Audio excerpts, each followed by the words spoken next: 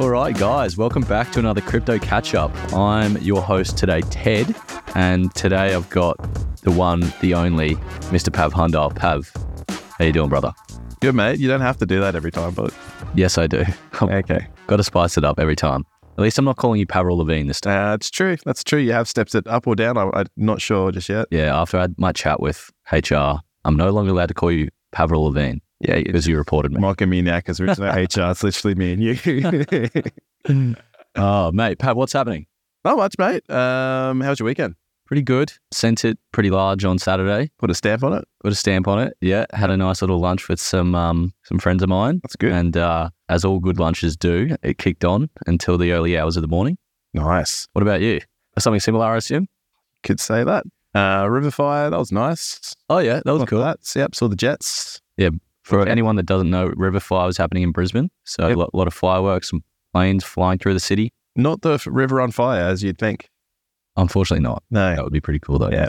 Bit hard to light water on fire, so we'll give it to them. Yeah, mate, look, not much to really report. But markets. Yeah, mate, what are you seeing? Doing something. So we saw the big break last week. Key thing for us since we last all spoke, we've got a lower low on Bitcoin. So that's starting to look a little bit grosser. So wouldn't be surprised to see some sideways action or price to start to slip away and try to find some support.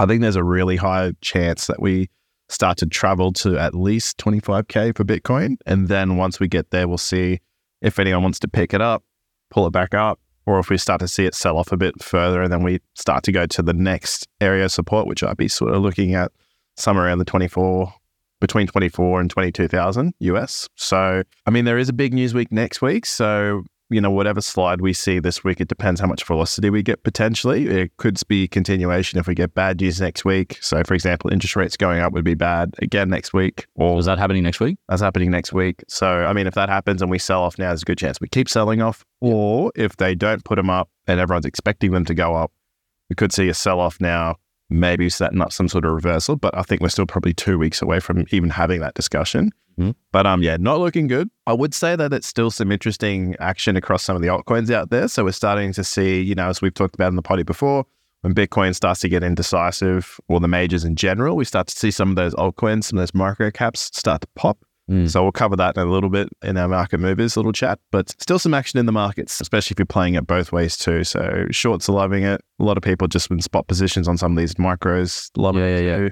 So far, I mean, you mentioned earlier today that you had a big win on a short recently. Still open. Yeah, I was the when the Grayscale news hit, I sold that. Yeah. And I don't get you. You're seeing stuff that I don't see, but mate, it's good. Teach me your ways. Yeah. So you shorted the market when Grayscale won their court case against the SEC. Correct. Why? It went right into resistance. I'm not necessarily a news-based trader. Okay. So technically, I saw what I would refer to as like an order block. Price went right into that. Whenever price moves in a really exaggerated way as well, like we just went straight up really quickly, it usually means that you want the buyers to then be there right away to pick it up again. Mm-hmm. So if you think about it, if there's a whole bunch of people at an auction bidding for something, and it goes up and up and up really, really quick, like there's a good chance people will just walk away. They don't want to pay that same high price for it again. So same thing I saw in Bitcoin. Yeah. And that was like, for me as well, the point where I had to stump up the least amount of risk as well. If I was wrong with a very short distance for Bitcoin to have to then travel and go higher. Yeah. But if I was right, I was potentially looking at new lows. So yeah, that was pretty much my thoughts. When are we getting this Pav Hundal indicator? I just want to base all my trades off yours. You're killing it at the moment, bro. Yeah, we'll see. Okay. There you go. Got nothing there. Bit of a teaser. We'll see. Oh, mate, you're keeping us on our toes. Yeah. So yeah, not bad. Well, let's jump into the market movers. Yeah, like you said, a lot of lower cap altcoins have popped. Looking at the list here, So Multichain, CyberConnect, Unified Protocol, Vulcan Forge, PYR. Not much news to report on Multi or Unify. No, I couldn't find anything. I mean, if any of the listeners can find anything, like obviously let us know. But for me, this could just be, again, a lot of these coins being in long ranges of accumulation. I mean, we've seen all of the higher cap coins pop in the last couple of months. So some of these just hadn't had their time in the sun, I guess you could say. CyberConnect, a bit more of a newer token. So just sometimes that newer token just can have a bit more implied volatility to it. So that could be what's happening there. Yeah. Interestingly, PYR was probably the one I could find the most about. They're currently on a rampage, speaking at as many events as they can. And they've hinted at something pretty interesting. Their CEO, Jamie Thomas, who interestingly looks like Brock Lesnar. Does he? Yeah. Jesus Christ. Not as big, but he's got the same staunch look and just that haircut. What do you call that haircut? Crew cut. Crew cut? Yeah. What can I see? You want to chase him out? Yeah. Just a slight tangent. Just to give you a little bit of a, you know. Oh, yeah. He does. It, right? Like he beat the shit out of both of us. Yeah, he hit you with a chair. Yeah. But look, he had an interesting tweet up. Basically said in a few days, 300 plus million homes will be exposed to Vulcan Forge and PYR.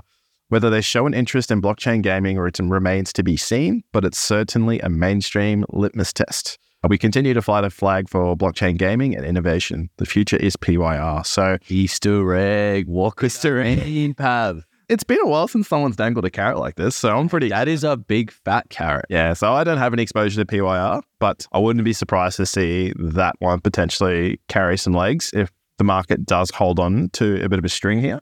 What are we speculating? Microsoft, Xbox? Well, 300 million. PlayStation. That's what I'm thinking. Like, they've got to be on something like that. Yeah. Or at least like partnering with some mainstream sort of gaming partner. Maybe not Microsoft. Microsoft's probably bigger than 300 million. Yeah. But be interesting, right?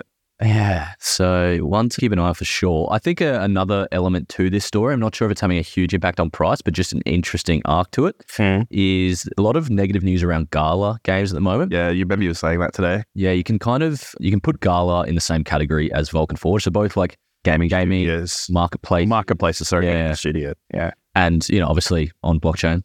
So yeah, there's two Gala co-founders and one of them suing the other for token theft, essentially saying that they sold 8 billion tokens for a profit of $130 million, probably in the bull market, I imagine. Yep. And he's taken them to court over it. So, heaps. Yeah, not fantastic news for Gala, because Gala's a pretty strong project. I used to keep an eye on it a fair bit. Yeah, I mean, not to say this might be the end of it, but I mean, you're just trying to say people might be rotating into... Well, exactly. A little bit more stability at the moment. Exactly. Fundamentally. It's not one of the key things we look at when reviewing a token or a coin is how strong is their team. Yep. And so when the team's falling apart like this and taking each other to court, it's not a great sign. No deal. Yeah, it's not a great sign. But obviously there's other factors to consider in this. Absolutely, mate. But mate, what are you seeing? Anything else? Or that's pretty much it for you as well? Or that's pretty much it. Toncoin as well has been in the top movers. They're releasing Tonspace. Couldn't tell you what that is, but saw that early today and thought I'd chat that out. So Toncoins are, having a nice little move there as well. Nice. But mate, let's jump into the news. Let's do it. What's happened since we last spoke? Yeah, I feel like all this news came out just after we recorded. And so despite our episode going live Thursday, this news popped on Wednesday and looked like we were, just missed the news completely. But it's because it came out after we recorded. So I just hope everyone understands that. But we'll cover off on it anyway, even though it's a few days late. Firstly, you might have already heard the 7 Bitcoin ETFs were delayed by the SEC. Mm-hmm. So we've been harping on about these ETF applications, mainly BlackRock, which is the big one, applying for the spot ETF, which basically means they have to hold actual Bitcoin as opposed to a futures ETF. So it would likely have a big impact on price. Correct. But yeah, as to be expected, the SEC have delayed those applications. So not yet, rejecting them or approving them. They're just giving themselves a bit more time to review them.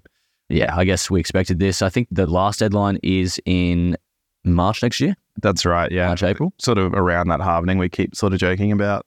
Yeah, so... Interesting. A few big dogs in the industry jumped into this one. So Anthony Pompliano, commonly known as Pomp, had a few things to say on it, as well as the former SEC chairman, Jay Clayton. But yeah, what they're saying is the SEC is in a difficult position between trying to encourage innovation in this blockchain sector and also protect investors. The last thing they want is another repeat of the FTX saga. Right. So, yeah, we give them shit, Pav, don't we? But you have to. Hey, of course.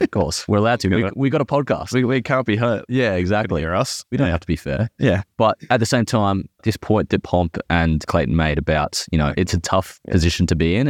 And it doesn't just mean they hate crypto. It just means that, they do have to keep an eye on, or they do have to protect investors at heart. Well, it depends who you talk to. Other people think that they're just filling their bags.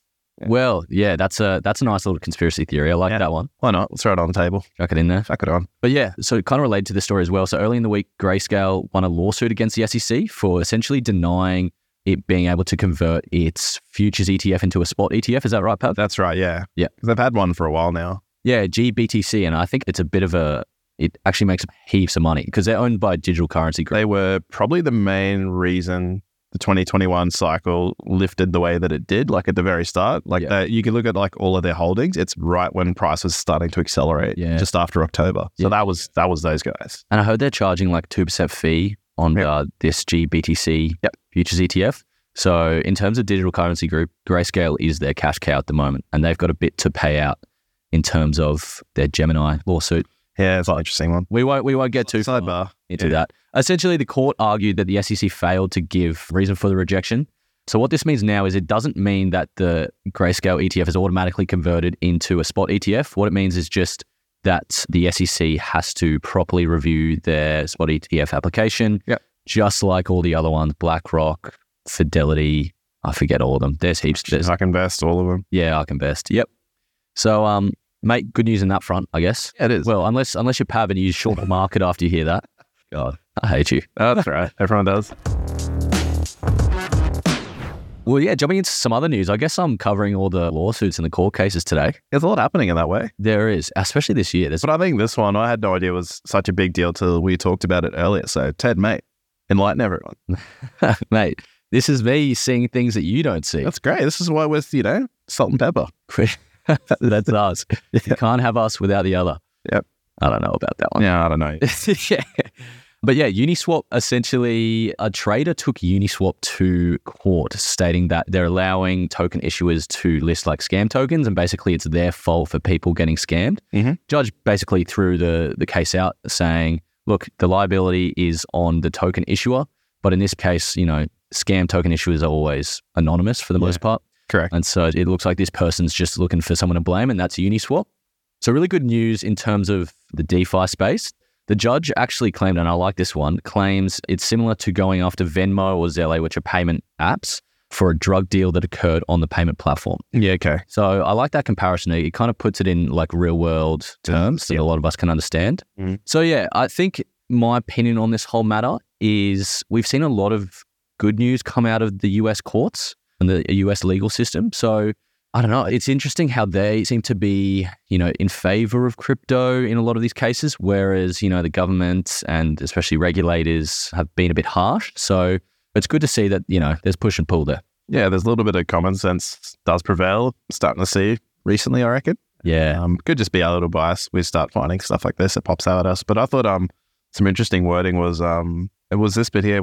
She went on to say that Uniswap's core smart contracts were not inherently illicit, and regarding other coins, were themselves able to be carried out lawfully, as with the exchange of crypto commodities, ETH and Bitcoin. So linking that Ethereum, well, the judge basically, in her words, linking Ethereum and Bitcoin as being commodities. Yeah. So in itself doesn't hold a massive impact, but it's just interesting that as a part of the decision-making process, that was the definition that they went by to sort of make these rulings. And like we always talk about with these things, it's precedent. So now that this has been sort of filed away, this will be sort of referred to as a future. Absolutely. And I think this is the first time, at least that I've heard, that anyone in this sort of position has called Ethereum a commodity. We've heard Bitcoin being referred to as commodity by, even Gary Gensler in the past. Yep. But this is the first time I've heard Ethereum being labeled it. So it's interesting. Really good news. And you want to know something else? Go on. This is the same judge who is presiding over the SEC versus Coinbase case. Oh, true. So for anyone that doesn't know, I'm all over it, mate. I'm telling you. For anyone that doesn't know, the SEC is taking Coinbase to court over listing unregistered securities, mainly stating that a lot of the layer 1 tokens that they list are securities. Okay. Now, they haven't included Ethereum in that list, but you could almost say that a lot of these layer 1 tokens are very similar to Ethereum.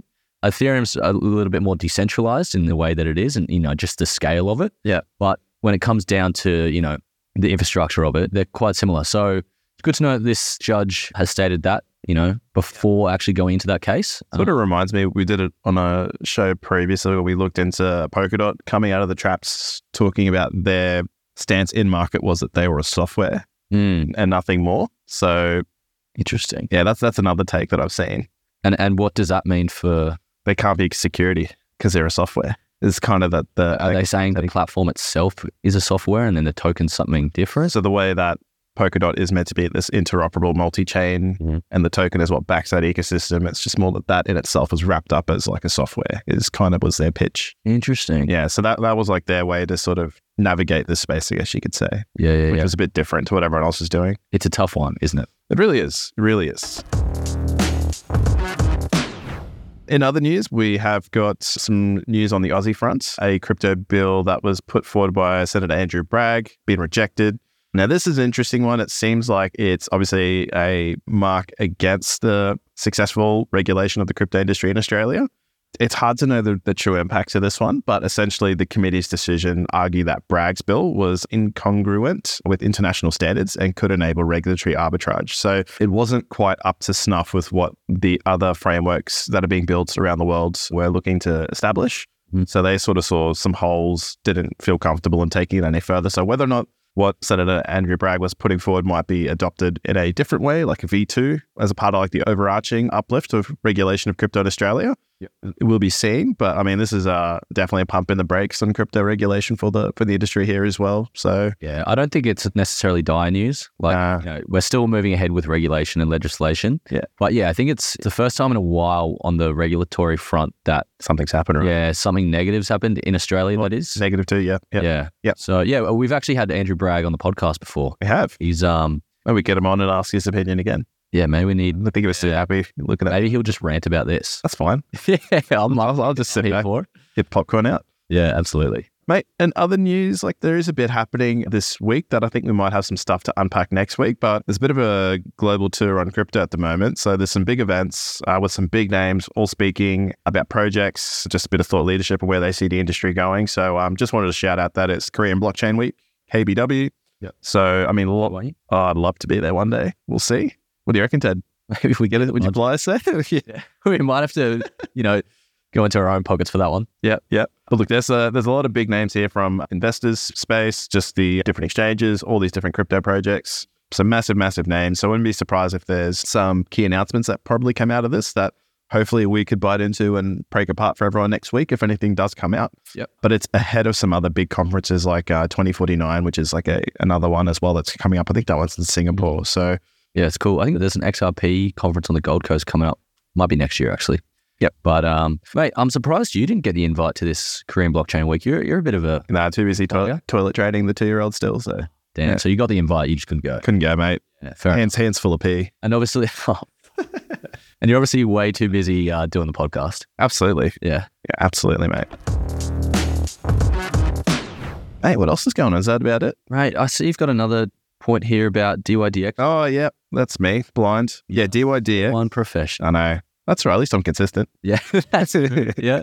I'll give you that. So a recent governance proposal to transition the DYDX token to have a little bit more use case. This is looking pretty good. The community seems to be quite in favor of this one. So the idea would be that DYDX create their own layer 1 token, their own mainnet, and DYDX token would then be used for things like gas fees, liquidity pools, et cetera, et cetera. Yep. So this one, in my opinion, could be one to put DYDX token back on the map just because, well, I guess it depends. I don't think the tokenomics and how it's issued will change, but the actual use of it would potentially increase. So there could be a potential value narrative there. And yeah, just to point it out, DYDX is still a country mile ahead of all of the other perpetual DEX trading assets, like GMX is out there as well. There's the new ones like Quenta.